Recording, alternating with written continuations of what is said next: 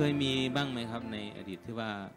เทวดาเนี่ยลงมาเกี่ยวข้องกับมนุษย์โดยตรงในพระสูตรอะไรอย่างเงี้ยมีไหมก็มี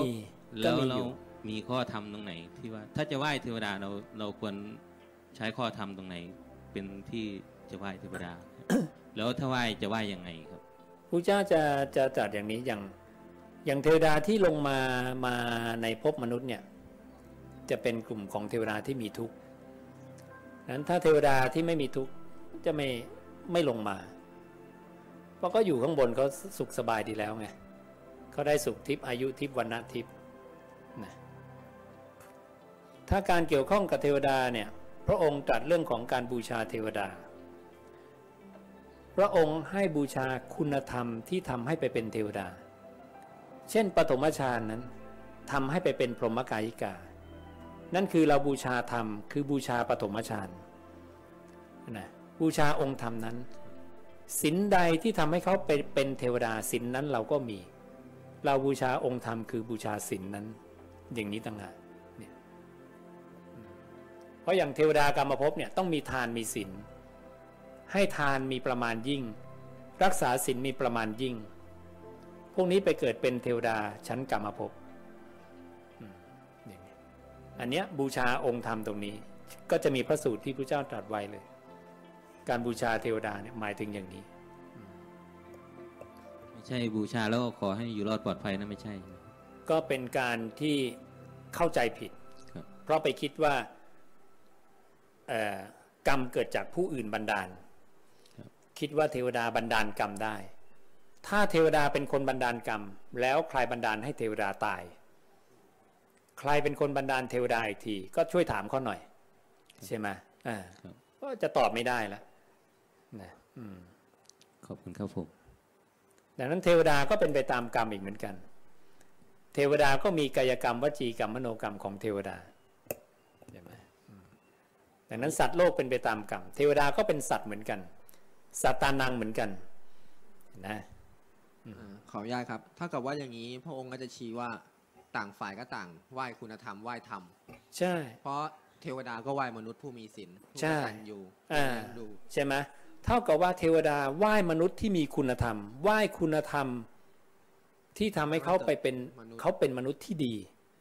เพราะคุณมีศีลเขาไหว้ที่คุณธรรมเนื้อธรรม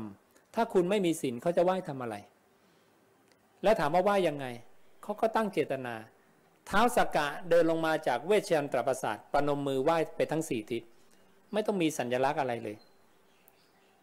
ราชาของเทวดาก็ยังประนมมือไหว้ใช่ไหมจนมาตุลีเทพบุตรก็สงสัยท้าวสักกะไหว้ใครไม่เห็นมองไปไม่เห็นมีอะไรเลยเราเป็นถึงราชาของเทวดาด้วยเป็นถึงราชาเทวดาประนมมือไหว้ไหว้อะไรก็ไปโล่งๆอย่างเงี้ยท้าวสักกะก็เลยต้องอธิบายเห็นนะดังนั้นเจตนาเป็นตัวกรรมไงต้องมีพิธีอะไรก็ไม่ต้องมีอะไรมากอยู่ที่เจตนาของเราง่ายดังนั้นเราจะเคารพสักการะใครเราก็เจตนาแต่การที่เขามีจิตในลักษณะที่ต้องการที่พึ่งพระองค์ก็จัดเป็นสัมมาทิฏฐิเบื้องต้นนะก็ยังดีกว่าไม่มีที่พึ่งเลยนะการไม่มีที่พึ่งเลยเนี่ยจะทำความชั่วได้ทุกชนิดเพราะเขาจะไม่เชื่อว่ากรรมดีกรรมชั่วมีโลกนี้โลกหน้ามีเขาคิดว่าตายแล้วจบกันคนนี้พระศาสดาบอกจิตจะคล้อยไปในทางอกุศลมากกว่ากุศลดังนั้นจิตที่แสวงหาที่พึ่งดีกว่าแม้จะยังพึ่งผิดก็ยังดีกว่าจึงเรียกว่าสัมมาทิฏฐิเบื้องต้นแต่พอสัมมาทิฏฐิเบื้องปลายพึ่งถูกต้องแล้วคัดเลือกแล้วหลังจากสเปสปะมานานก็เลือกแล้วว่าพระพุทธพระธรรมพระสงฆ์เท่านั้นนะที่ดีที่สุดเนี่ยเพราะว่าพระพุทธเจ้ารู้จริงว่าเทวดาเป็นยังไงบัญญัติมาได้หมดเหตุเกิดของเทวดาชั้นนี้ใครจะรู้เท่าพระพุทธเจ้าขอน้อมนมัสการท่านพระอาจารย์ข้าน้อยมาจากสปป.ลาวมีความสงสัยว่าเคยฟังพระสูตรที่ว่า ย่านที่บูชาแล้วมีผลเขาหน่อยอยากรู้ว่าย่านที่บูชาน่ะมีสิ่งใดแด่ที่เอิ้นว่าย่านแล้วมีผลจังใดคะน้อยใช่ทานที่บูชาเนี่ยมีผลคนแต่ก่อนเขา ยัญญะคือการบูชาการบูชาด้วยอะไรบูชาด้วยแพะแกะไก่สุกรช้างโคม้าลาเอาแกะมาพันตัวมาฆ่านะเอาโคมาพันตัวมาฆ่าแล้วก็บูชามีผลไหม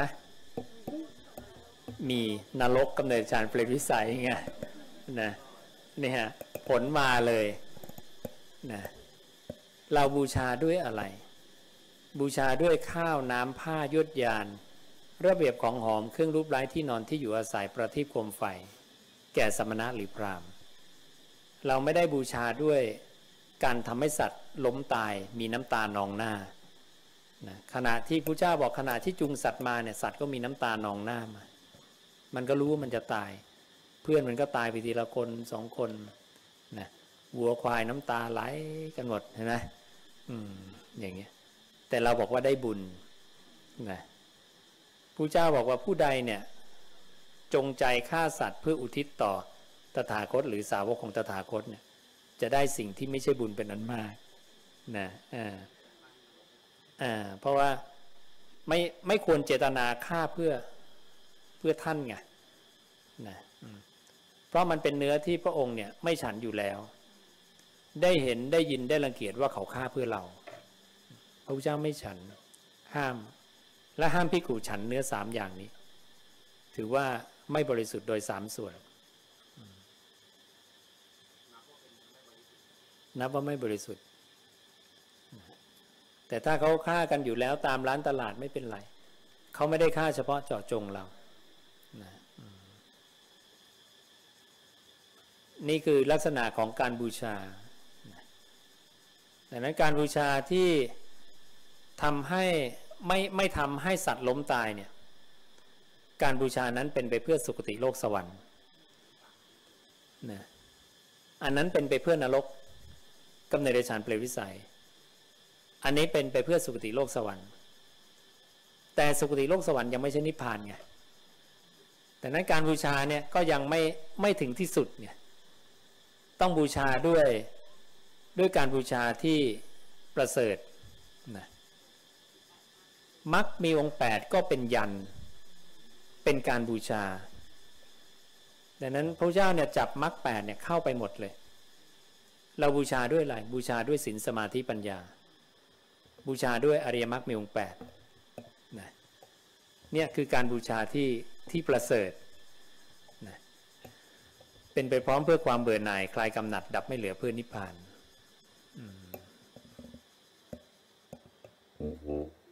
มันก็ต่างกันเยอะไง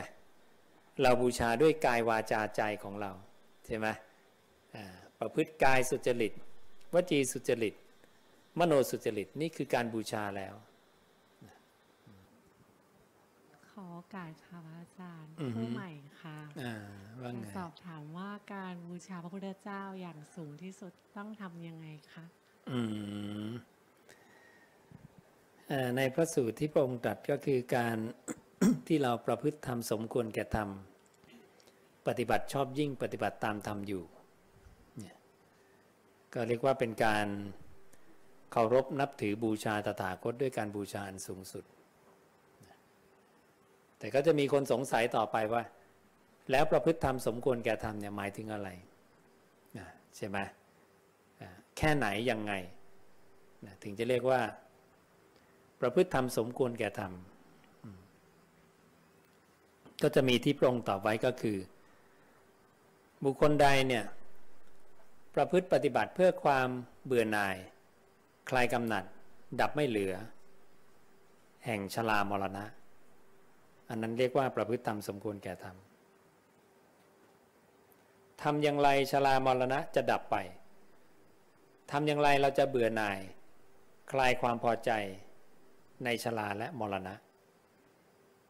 ผู้ที่ประพฤติปฏิบัติเพื่อความเบื่อหน่ายคลายกำหนัดดับไม่เหลือแห่งชาติ ผู้นั้นชื่อว่าประพฤติธรรมสมควรแก่ธรรมปฏิบัติชอบยิ่งปฏิบัติตามธรรมอยู่ใครก็ตามมาเห็น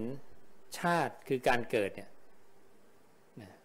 เป็นสิ่งที่ควรเบื่อหน่ายควรละไม่อยากได้การเกิดอันนั้นน่ะประพฤติธรรมสมควรแก่ธรรมปฏิบัติชอบยิ่งปฏิบัติตามธรรมผู้ใดมาประพฤติปฏิบัติเพื่อความเบื่อหน่ายคลายกำหนัดดับไม่เหลือแห่งภพภพเป็นเหตุให้เกิดชาติอันนั้นก็ชื่อว่าประพฤติธรรมสมควรแก่ธรรมและพระองค์ก็ไล่สายปฏิจจ์ไปเรื่อยๆนั้นในสายปฏิจจ์เนี่ยผู้ใดประพฤติเพื่อความเบื่อหน่ายคลายกำหนัดดับไม่เหลือแห่งชรามรณะแห่งชาติแห่งภพแห่งอุปาทานแห่งตัณหาแห่งเวทนาแห่งผัสสะแห่งสลายจตนะแห่งนามรูปไล่ไปทั้งหมดเนี่ยนี่ชื่อว่าประพฤติธรรมสมควรแก่ธรรมทั้งหมดเข้าใจเนาะอย่างเราละนันทิเนี่ยเราละไปเรื่อยๆเนี่ยเราก็กำลังดับนามรูปดับความเพลินดับอุปทานได้หมดเลยทุกตัวเลยก็ชื่อว่าเราประพฤติธรรมสมควรแก่ธรรมก็ชื่อว่าเราเคารพนับถือบูชาตถาคตด้วยการบูชาอันสูงสุดละบูชาสูงสุดเพราะอะไรเพราะเราน้อมเอากายวาจาใจของเราเนี่ยมาประพฤติตามพระองค์ จะมีอะไรยิ่งกว่านี้ล่ะการบูชาพระองค์ด้วยอามิส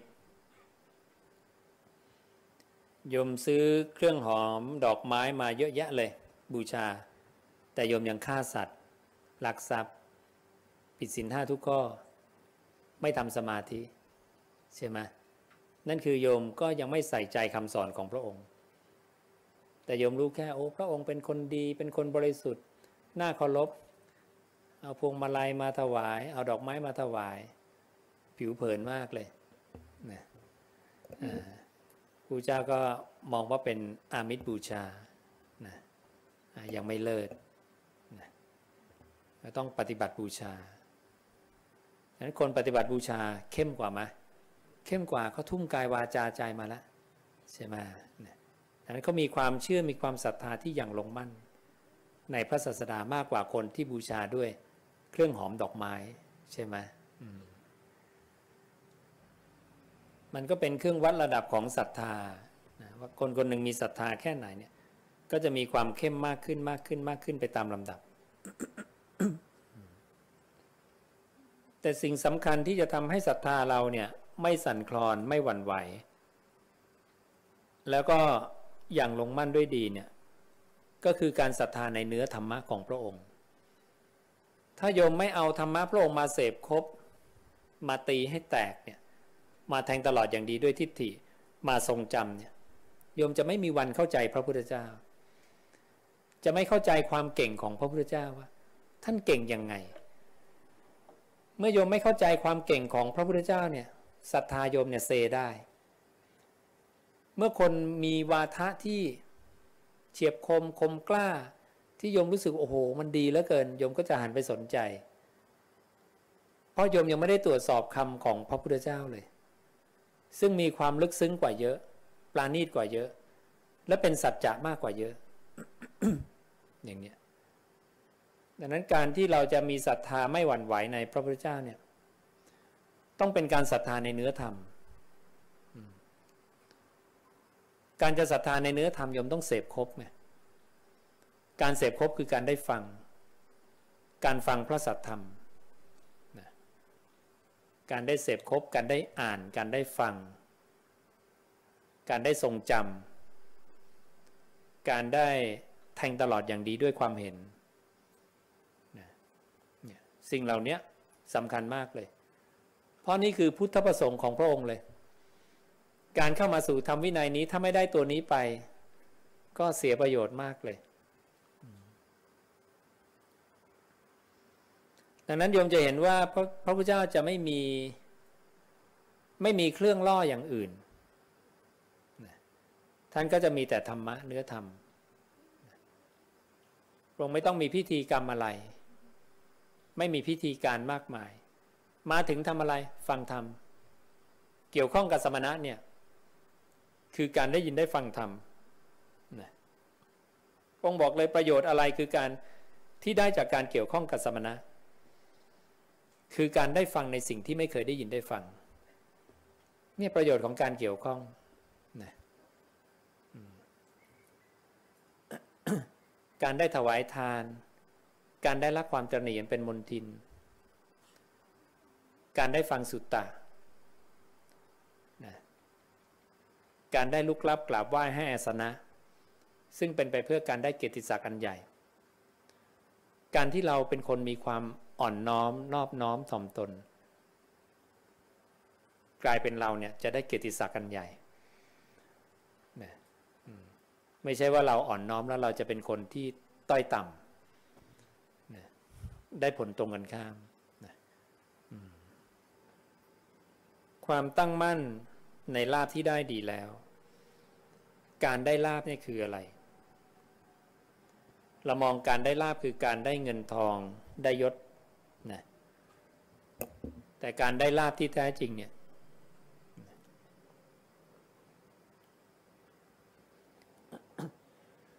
คือการได้มามีศรัทธาในคำสอนของตถาคตที่ตรัสไว้ดีแล้วอันนี้คือส่วนแห่งการได้ลาภแม้แต่เทวดาก็อยากได้ลาภอันนี้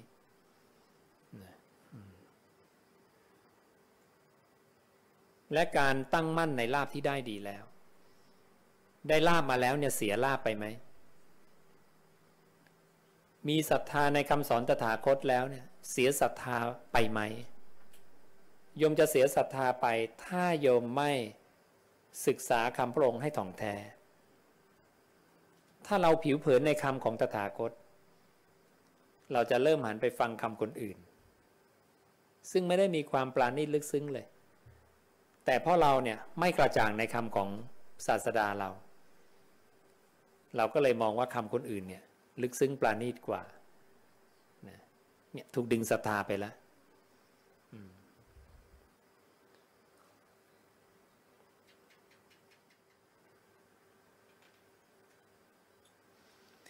จิตนี้เศร้าหมองแล้วด้วยราคะโทสะโมหะสิ้นกาลนาน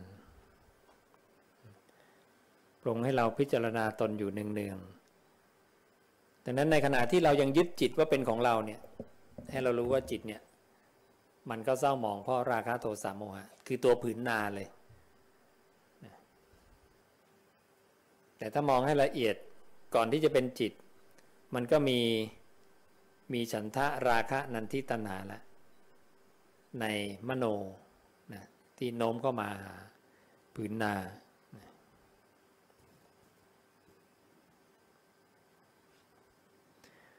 ดูก่อนภิกขุทั้งหลายสัตว์ทั้งหลายย่อมเศร้าหมองเพราะจิตเศร้าหมองสัตว์ทั้งหลายย่อมบริสุทธิ์เพราะจิตผ่องแผ้วภิกขุทั้งหลายภาพนิทรรศการนั้นเธอทั้งหลายเห็นแล้วหรือภิกขุทั้งหลายกราบทูลว่าเห็นแล้วพระเจ้าข้า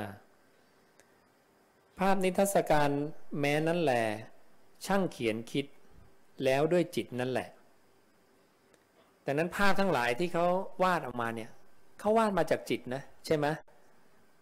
ถ้าจิตเขาไม่คิดก่อนเขาวาดได้ไหมไม่ได้นะนั้นพระองค์จึงบอกว่าภาพนิทรรศการแม้นั่นแหละช่างเขียนคิดแล้วด้วยจิตนั่นแหละนะเพราะจิตมันปฏิทิตังในผืนนานะความคิดก็ปรากฏขึ้นนะจิตนั่นแหละวิจิตรกว่าภาพนิทรรศการแม้นั้นดังนั้นจิตนี่แหละวิจิตรกว่าเราเห็นภาพเนี่ยมันวิจิตรขนาดไหนเนี่ยมันมาจากจิตทั้งนั้นจิตนั่นแหละวิจิตรกว่านะเพราะเหตุนั้นเธอทั้งหลายพึงพิจารณาจิตของตนเนืองๆว่าจิตนี้เศร้าหมองด้วยราคะโทสะโมหะสิ้นกาลนานสัตว์ทั้งหลายย่อมเศร้าหมองเพราะจิตเศร้าหมองสัตว์ทั้งหลายย่อมบริสุทธิ์เพราะจิตผ่องแผ้ว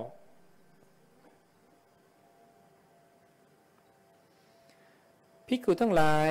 เราย่อมไม่พิจารณาเห็นหมู่สัตว์อื่นแม้เพียงหมู่หนึ่งซึ่งวิจิตรเหมือนอย่างสัตว์ เดรัจฉานทั้งหลายนี้เลย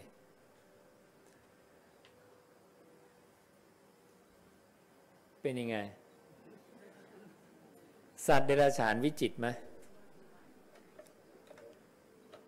เคยเห็นปลาการ์ตูนไหมนกยุงเป็นไงสวยวิจิตรไหมมาจากจิตทั้งนั้นเลยใช่ไหมเห็นนะสัตว์ในทะเลสวยๆเยอะแยะเลยวิจิตรไหมวิจิตรพระเจ้ามองว่า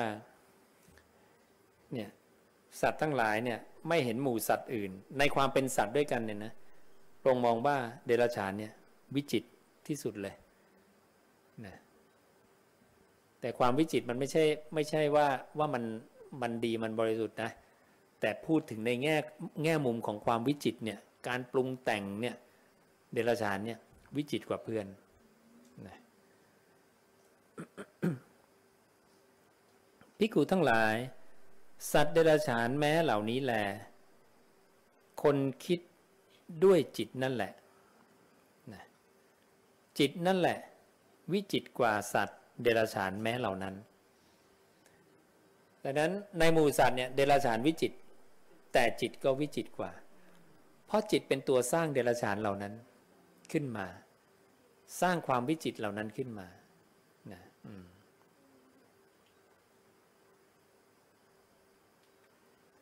เพราะเหตุนั้นเธอทั้งหลายพึงพิจารณาจิตของตนหนึ่งๆว่าจิตนี้เศร้าหมองแล้วด้วยราคะโทสะโมหะสิ้นกาลนานสัตว์ทั้งหลายย่อมเศร้าหมองเพราะจิตเศร้าหมองสัตว์ทั้งหลายย่อมบริสุทธิ์เพราะจิตผ่องแผ้วระวังนั้นเนี่ยสัตว์ทั้งหลายบริสุทธิ์เพราะจิตผ่องแผ้วเดี๋ยวจะไปสุดที่จิตอีกนะมันต้องผ่องก่อนแล้วก็ค่อยปล่อยนะ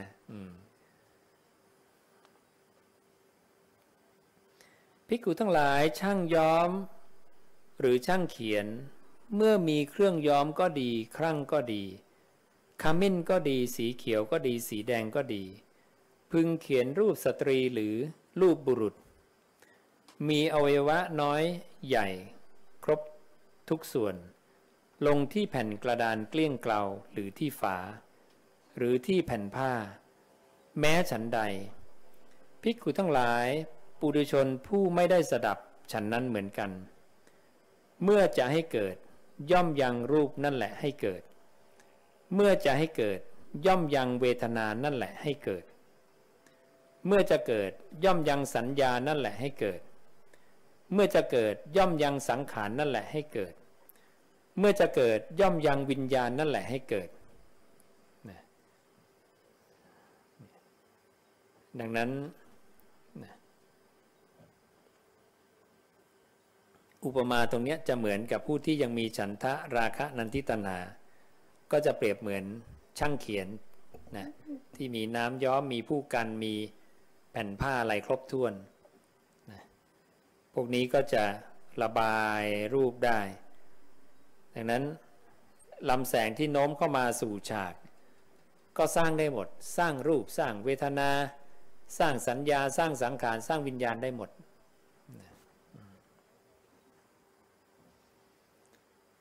และพระองค์ก็จะถามว่ารูปเที่ยงหรือไม่เที่ยงเวทนาเที่ยงหรือไม่เที่ยงใช่ไหมสัญญาสังขารวิญญาณเที่ยงหรือไม่เที่ยงทั้งหมดไม่เที่ยงหมดเลยเห็นไหม